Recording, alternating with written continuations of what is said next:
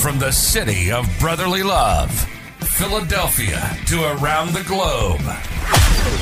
You're listening to Shark Bite Biz, your exclusive place for business strategy, sales, marketing, and tech in the roaring 20s. And now, here's your host, David Strausser. I'm your glamorous host, David Strausser, and it's time for another epic episode of Shark Bite Biz, your place to learn how to grow a business during complete chaos.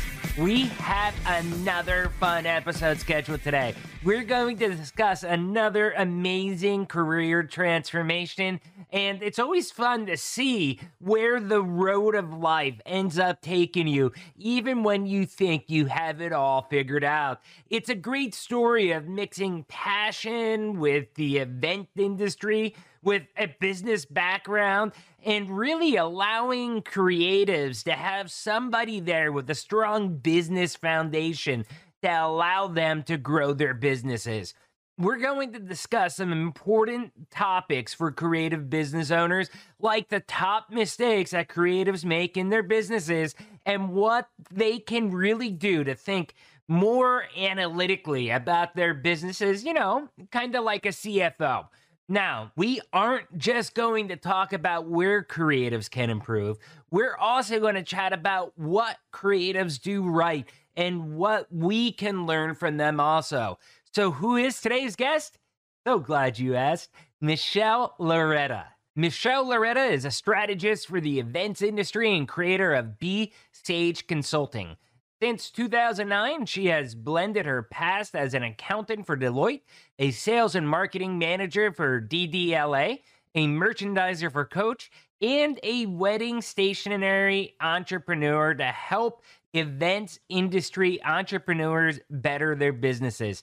B Sage Consulting produces the B Sage Conference, a master-level event for wedding professionals nationwide. Michelle has been asked to speak at a number of industry conferences, including Wedding Wire World, NACE Experience, and the special event. She was named to the top 1,000 event professionals by BizBash in 2019. So without further delay, let's bring Michelle on in here. Business operations. Michelle, welcome to Shark Bite Biz. So glad to have you here today. Oh, thank you so much for having me. I'm excited to talk to you. Oh, yeah. This is going to be a fun discussion today. So obviously, I have your background here and it's pretty amazing. That's why you're with us. But for all our viewers, listeners out there, do us a favor. Tell us what makes Michelle. What's your background, your experience? What do you do for a living? So I'm Michelle Loretta. I'm the owner of B Sage Consulting, and I do business consulting for event industry business owners. My background is in finance and accounting. I also worked in sales and marketing way back in the day. I got first into the events industry as a stationery designer. And in 2009, I started writing a business blog for the events industry. So how to have a smarter business.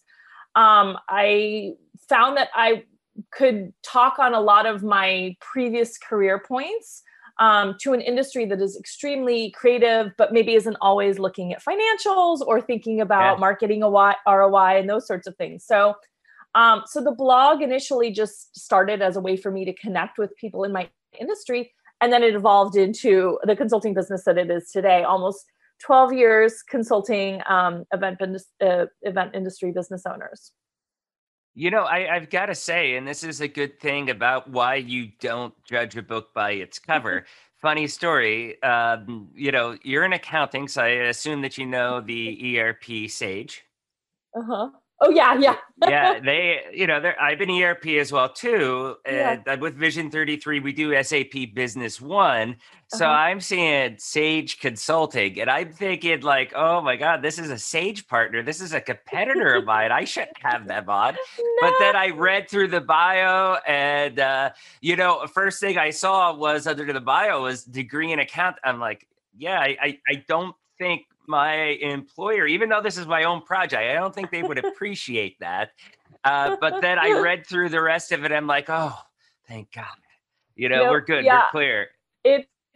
sage event business owners, and comes from, the wisdom, being more wise in your business.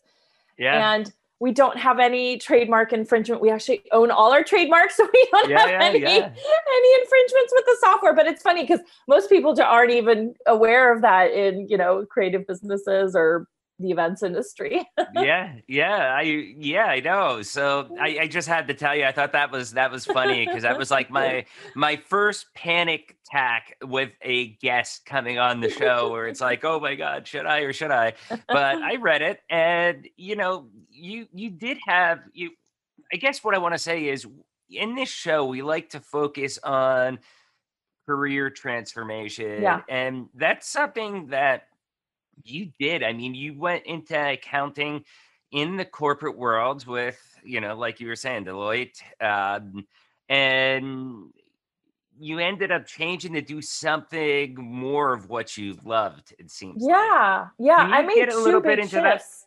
Yeah. I've had two big shifts in my career. And so the first one was leaving, the corporate, at that time it was Big Six, now it's Big Four accounting world. And so leaving Deloitte. I think, when you're in your 20s, you can get a little restless, maybe working in the corporate world. It's funny now being older and looking back and saying like, oh, that there's definitely a lot of wonderful things that I learned in those experiences. And in fact, the whole reason I do what I do is because of the foundation that I achieved at Deloitte. So, but in those early years, you are restless and you want to do something more creative. And so my first jump was into working for a small importer of children's apparel. They were an importer. They imported children's clothing from Europe. And so I managed their West Coast sales and marketing and those things. And so that was a jump because I wasn't even using any of my accounting. I did sales forecasting, but that was a little bit different from what I had done at Deloitte. So it was really kind of broadening my business skills into a completely different area. And there was a lot of creativity because of the brands that we were representing as well. And then I worked for that company. Creativity and entrepreneurs is something that seems to go together a lot. Oh, absolutely. Absolutely. A lot of creative business owners out there. Yeah. And I tell people all the time, like, even if you're not artistic, as an entrepreneur, you are creative in a way because you're having to make things all the time. You're having to produce, make new services or make new products, exactly. Yeah. I mean, like, I'll use myself as an example. If you asked me to draw something, it's going to be stick figures. My 7-year-old draws better than me. In fact, I think the 3-year-old draws better than me.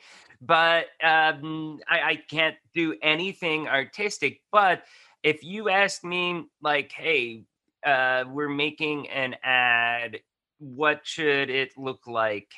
Or for example, look at like Shark Bite Biz, from the logo to the intro music, stuff like that. I designed that all myself. Now, I couldn't actually do the artistic part, but it started in my head, and then I had to tell somebody that was able to take my vision to life. Yes, it's that ideation process that it's the creative part of being an entrepreneur, right? Coming up with ideas all the time. And that's what entrepreneurs, they always have a new idea every minute, something new to sell, some new business concepts, some new business ideas. So, do you think it's hard to stay focused because of that? I mean, not to get sidetracked. Some people, for sure. So I see two different kinds of entrepreneurs. I see the entrepreneur, and who talks about this is Michael Gerber in the E-Myth. He talks about, three different types of, business owners. So I'll touch upon two of them. One is the technician. So this is an artist that, like, they love their craft. And so they start a business because they absolutely love this craft. And it's unusual that someone's going to give them a job to be able to live out their craft making all the time, whether it's floral design or whether it's designing stationery, designing websites. So they start their business out of a need to create something, right?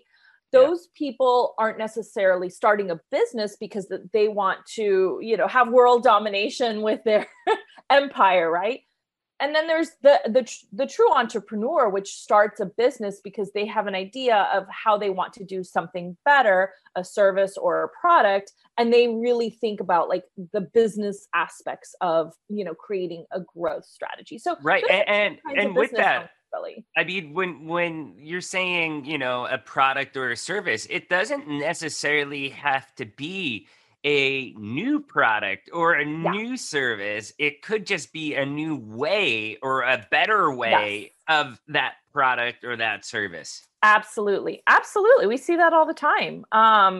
Very few businesses are set up on completely new ideas. Yes, we see, innovation coming in, especially in the technology world. We do see those inventions and, innovative ideas and new strategies and new tech and new tools and things like that. But for the most part, we're taking established services or established products and finding better ways to do them, or more niche ways to kind of service a client that needs aren't being met, right? Yeah. Yeah. So, Yeah. No, that's totally, totally true. I mean, I'm in the software world, and if you look, there's a billion different niche softwares out there mhm, for manufacturers to home real estate, those type of people that service all those individual needs much more granular, especially mhm, like something like real estate. I mean, mm, SAP Business One wouldn't be really good for real estate, but some of those niche softwares out there are perfectly built for that, and it's priced for that market. So yeah, I totally see what you're saying there. So what do you think some of the top mistakes some of the creative business owners make, and how would you suggest them try to avoid that? Yeah, I'm pretty heavily involved in the financial side when I'm working with a client, and I think that a lot of creative business owners or newer entrepreneurs, they don't feel comfortable with the number side, the money side of the business. And so, human nature is tends to, you're going to focus on what you feel most comfortable in. So I think that ends up over the long term being a disservice to that business and to that business owner. If the better business owners who recognize, like, I'm not comfortable with the numbers, I don't understand this piece of my business, they will go and hire help to help them with that. They'll start out maybe with a bookkeeper, definitely with a tax accountant, and then maybe longer term with a financial strategist, which is what I do with businesses. But even then, here's the piece that people don't really always realize. Even if you have these people helping you in your business, you're still in charge of how your business works and how your business runs and how your business makes money. So you still need to have at least a basic understanding of how the money runs through the business. And you can hire these people to help you make stronger decisions, right? Like a strong financial strategist. What I do is I try to coach my clients through making stronger decisions. I try to show them, like, these are how the numbers are going to help you make stronger marketing decisions, stronger operational decisions. And that's why somebody would hire me, as a CFO for hire. They'd hire me to help them go through those numbers. So people are a little nervous because they're not comfortable with it. If you get more comfortable with it, and like all things, right, the more you practice something, the better you will become at that thing, whatever it is, whether it's numbers or yoga or football or whatever it is, you will become better at it with more practice. And so that's a make or break it situation, because the money side of the business ties to almost every single business decision that you'll make in the business. It really is the backbone for almost every single business decision. And so from anything like how you're going to market 100%. to how you're going to sell to how you're going to operate. Should I hire more people? If I hire more people, would it actually lead to more money, or will it, end up breaking even or end up costing me more? Right. So having that structure of the numbers behind those decisions can be a complete game changer. How do they, so at a granular level, one of the things that you brought up, I thought was kind of interesting there at the end, was like, if I hire more people, will it cost me more money? Will it make me more money? I mean, how do you actually figure that out from that business perspective? Yes. Oh my gosh. This is my favorite kind of challenge, actually. Yeah. Good. It's a big puzzle, right? And so, the first thing we do is we'll look at, this is essentially, you're talking essentially ROI. What's that? Yeah, it's ROI and a return on investment for an employee, but not every employee or person that you hire is going to, be a revenue center, right? So you may not be hiring somebody that has a direct payoff. But this is really a scaling equation, right? Like if I'm operating as a sole business owner, I call it, sole micropreneur, right? And you are party of one running your business, and you think, wow, I'm doing well just by myself. If I hire 2 or 3 more of me, then I can do 2 or 3 more times of the business, right? Like that's always the theory, right? Like if I'm netting 100,000 all by myself, can I net 400,000 with 4 people? That's the math people think, right? But you actually have to like line up those numbers to see if it makes sense. If you're paying somebody $70,000 to execute the same type of work that you do, is it actually going to pay off in a net of $100,000? It makes sense to me. It makes, like what you're saying makes sense because, again, falling back to what I do, we're very similar. Business One is essentially an accounting system. That's the backbone of the system. And we also do Sage Intacct as well, too. But, with that, the way that we position it is, let's just say it's $100,000 cost, total implementation, all in for year 1, getting it rolled out, implemented so that they can go live, is you're getting your ROI because let's just say they were using QuickBooks and Excel spreadsheets previously. Okay. Things were a mess. They may have data silos where they have to copy things down multiple times. They probably are prone to errors, all that stuff. It's costing them money and it's redundant work for them. So when we look at that for the ROI for us, which essentially would almost be the same way as if you hired another person or two to take care of this stuff for you, is that you're able to have the technology then free up your workers. So that way, instead of fixing errors and losing money because you're doing errant tasks, right? You're able to put those employees on profit, on revenue generating activities or other tasks. So is it that same thought process? Yeah, absolutely. Is there, what changes within the business operations that would enable the business to produce more, right? Whether it's implementation of software or implementation of new staff. And then what's the time period, right? Because it doesn't happen overnight. Do you start to see increased profits after a couple years? Like what is your expectation for that turnaround? And what I tend to see a lot of times is, with the people equation is sometimes people are thinking, well, if I hire, those 4 people, I can have, 4 times the profits. What they don't always realize is that sometimes, there's like a cannibalization of profits, right? So they end up breaking even. And so now they have a lot more staff people and they're still making the same money, right? And so that's something that we're trying to figure out. I mean, if you're hiring 4 positions, you've got to figure for whatever reason, at least one of them is going to turn over, though. I mean, whether the employee doesn't work out, or the employee isn't as good as they thought, or the employee just didn't like it and decided to not stick with the job. So you have that X factor as well, too.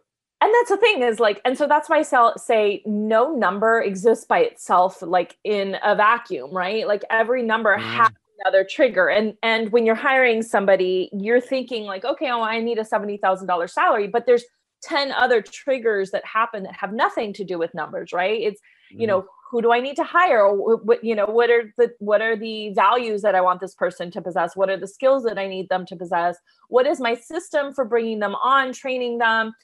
Is this system pretty turnkey so that if they don't work out, I can replace them, right? Like there's so many other things that have nothing to do with the initial equation or the initial question, which is, can I afford this person to have them make money, right? So I think that's why people don't see the fact that like the numbers actually dictate so many of their decisions within the business.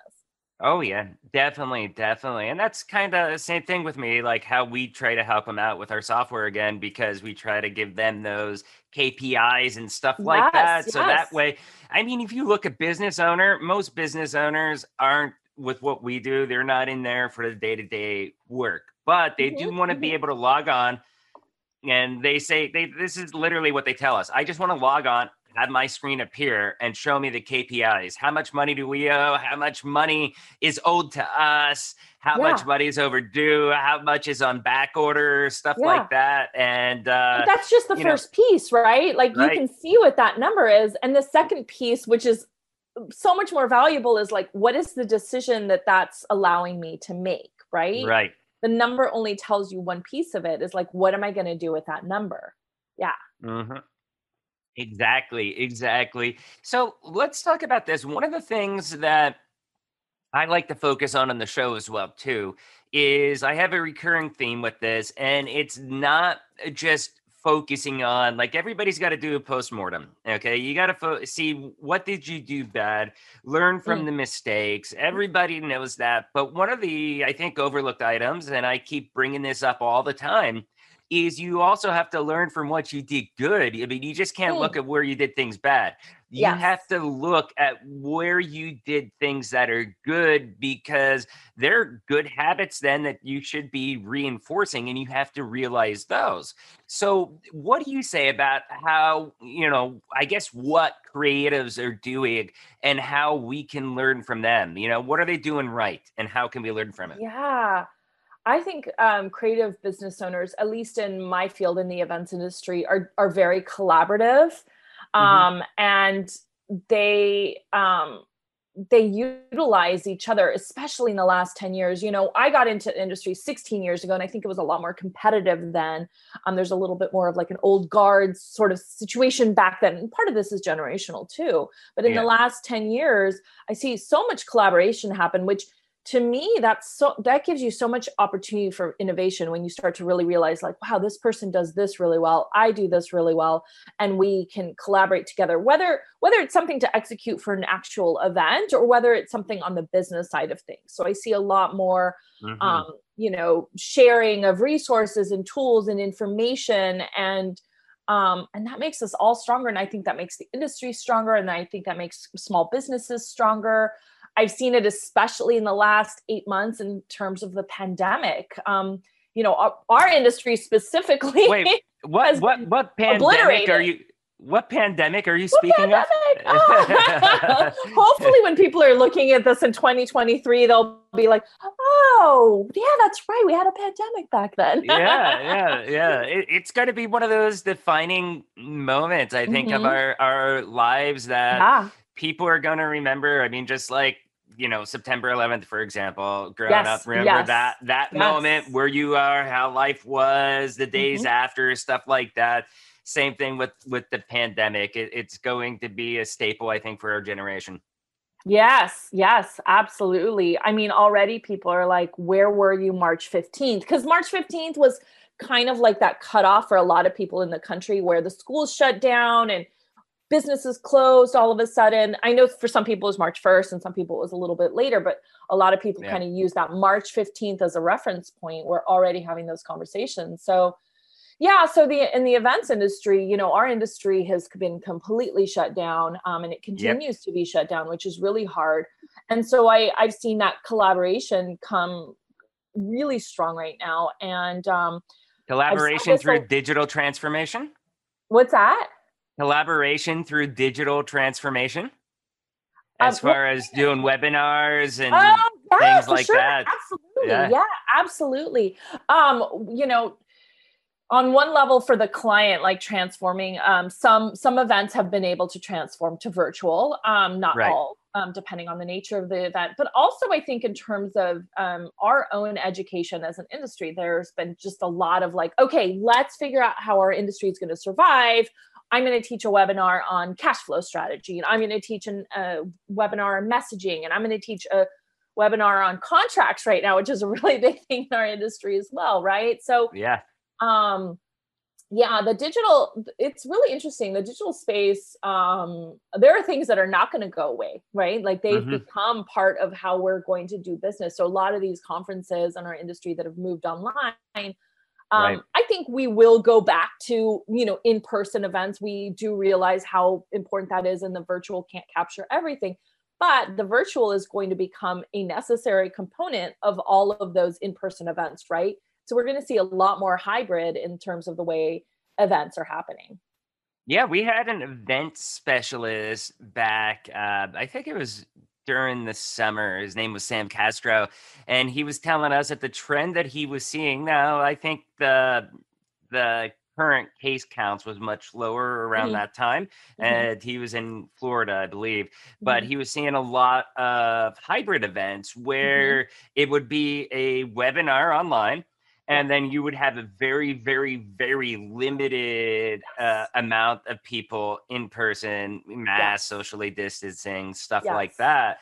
And he really felt that going forward, even once this pandemic is done, we're probably going to see a lot more hybrid events I in the future. agree. That might be something that sticks around. I agree. I agree. It's really interesting.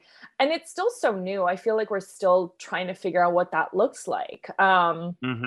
In terms of kind of like this pod structure where you can have like Hybrid weddings. yeah, Yeah. hi, I don't, weddings is a little bit hard, but there's going to be a live streaming component hands down, regardless of, how weddings are going to always be in person, but there's going to be a streaming component to it forever now. People are going to want to see that live stream of the wedding. Um, it was Oh already yeah. kind of going in that direction, even with, the boom of Facebook Live Yep. and Instagram stories, and people were already broadcasting their weddings in short clips as it was. But now I think Oh yeah. it's necessary. It's not just a fashion, thing, right? Can't wait to log on to Facebook to see the next wedding and see the next I funeral. watched a wedding Facebook like a couple months ago, and Yeah, it's somebody yeah. that I didn't really even know that well. It was like a work colleague, and it was fun. It was really fun watching her wedding, and I wouldn't have been invited to the real one, so because I'm not that Yeah. close with her. Yeah, it was Well, great. that's great. So let's see. What about CFOs? How can business owners think more like a CFO in their Yeah. business? Yeah, I think it comes down to really trying to understand what your numbers are telling you and talking to, right? So first, you need to make sure that you have a very basic understanding of, accounting and financial strategy. And then Hmm. you have to recognize also that there's three different parts to financial strategy. One is the tax piece, right? And so Right. you should have a tax expert because, even, the most expert person, I'm not a tax expert because I'm not in the tax code every single week. So you do need to have Right. a tax person, a bookkeeper if your business is at that point where you can have somebody manage your bookkeeping, and then a financial strategist if your business is also at that point where you're trying to grow on another level. If you want to think like a CFO, you have to be thinking of those three areas very separately. Like, what's my tax strategy? What's my accounting, bookkeeping strategy? And what's my actual financial strategy moving forward, looking at my picture forward. So a CFO is going to make the time to do all of those things. And that's where I Right. see a lot of people is that they just don't take the time to do that. Um, and so you're taking time to look at your history. So what's happened in the past through your reports, and use that information to make decisions for the future, right? So one of them is financial history and one of them is financial planning. And so a CFO will do those two things. They will take a look at the past in order to make decisions for the future. And so if you Right. want to think more like a CFO, you're going to take time to look at your reports, to look at financial information. And then you're going to say, hey, what's my strategy for the upcoming year, for the upcoming 2 years? Hmm. I encourage people to make a cash flow plan, and that ties in, sales goals, sales forecasts, and expense budgets. It puts it all together so that you know what's happening with your cash picture at any point in time. That's what businesses need to know is their cash situation. Cash is the make or break it for small businesses. Oh yeah, definitely. And right now, the cash flow for many small businesses, especially in the event industry, Mm-hmm. is very tight. So I guess to Mm-hmm. kind of start wrapping this up here, what final words of advice would you have, around cash flow for, creative businesses in this space?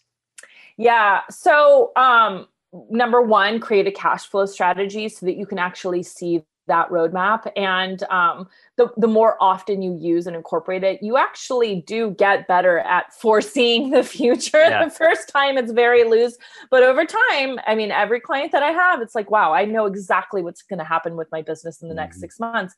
That gives you so much control, especially now we're going in the pandemic. My clients are like, I know what's happening in my business, even though I don't have any events for the next, year. So number one is create a cash flow strategy. The second thing is you have to have a cash buffer, and everyone is, risk relationship is a little bit different. I'd say before the pandemic, some people were like 1 month, 2 months is fine. And now people are realizing I want a cash buffer of 6 months, right? You're right. And even 6 months, even given the pandemic, may be a lot for some people, right? That secret number that people say is like about 3 months, right? Again, depends on your risk, your relationship with risk. The cash buffer is going to help you in times of crisis, whether it's a pandemic or whether it's, a recession or something happens in your personal life and you need to pull away from your business for a little bit. So those are the two pieces of advice I have for people. Wow, that's perfect advice. This has been such a pleasure. How can people reach out to you? They can find me at bsageconsulting.com. So B-E, Sage, S-A-G-E. So this is like bwiseconsulting.com. Perfect. And I will definitely make sure that we put that link in the descriptions on YouTube, iTunes, Spotify, Google Podcasts, everywhere that you can watch or listen to this show. Thank you again, Michelle. This has been so fun to talk with you and pick your brain about money. Thank you for having me. This was really fun. Oh, thank you. Cheers. Wow, such a great conversation with Michelle.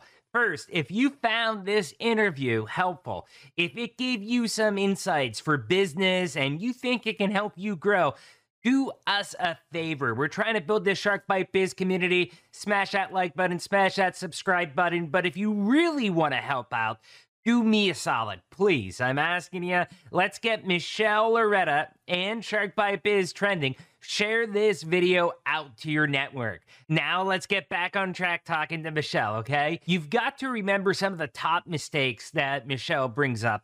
The financial side of things, especially newer business owners, they're just not really that comfortable with managing their finances. As Michelle said, that's the piece that a lot of people don't realize, that, hey, you can get all these people around you, all these advisors, all these financial gurus, sales gurus, marketing gurus, whatever it is, you can get them all around you, but you're still in charge. So help your business by putting all those strong pieces around you so that you can make better decisions.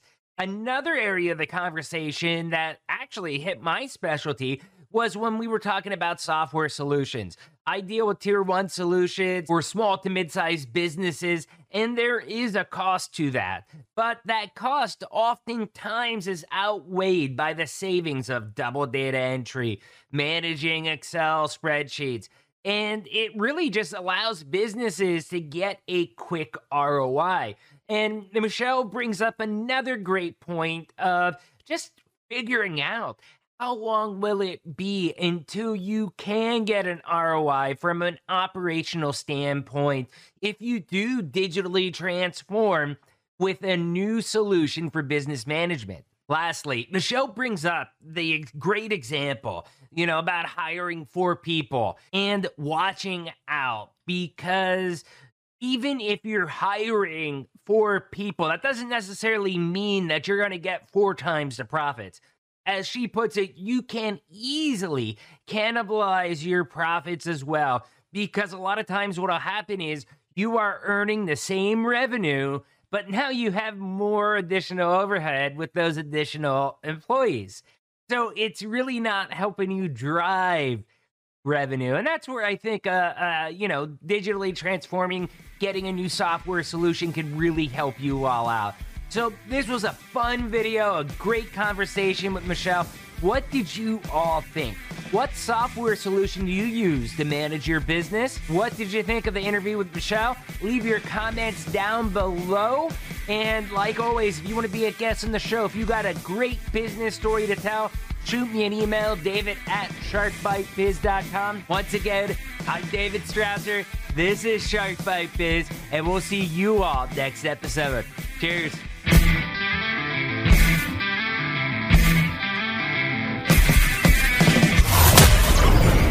Thank you for listening to Shark Bite Biz.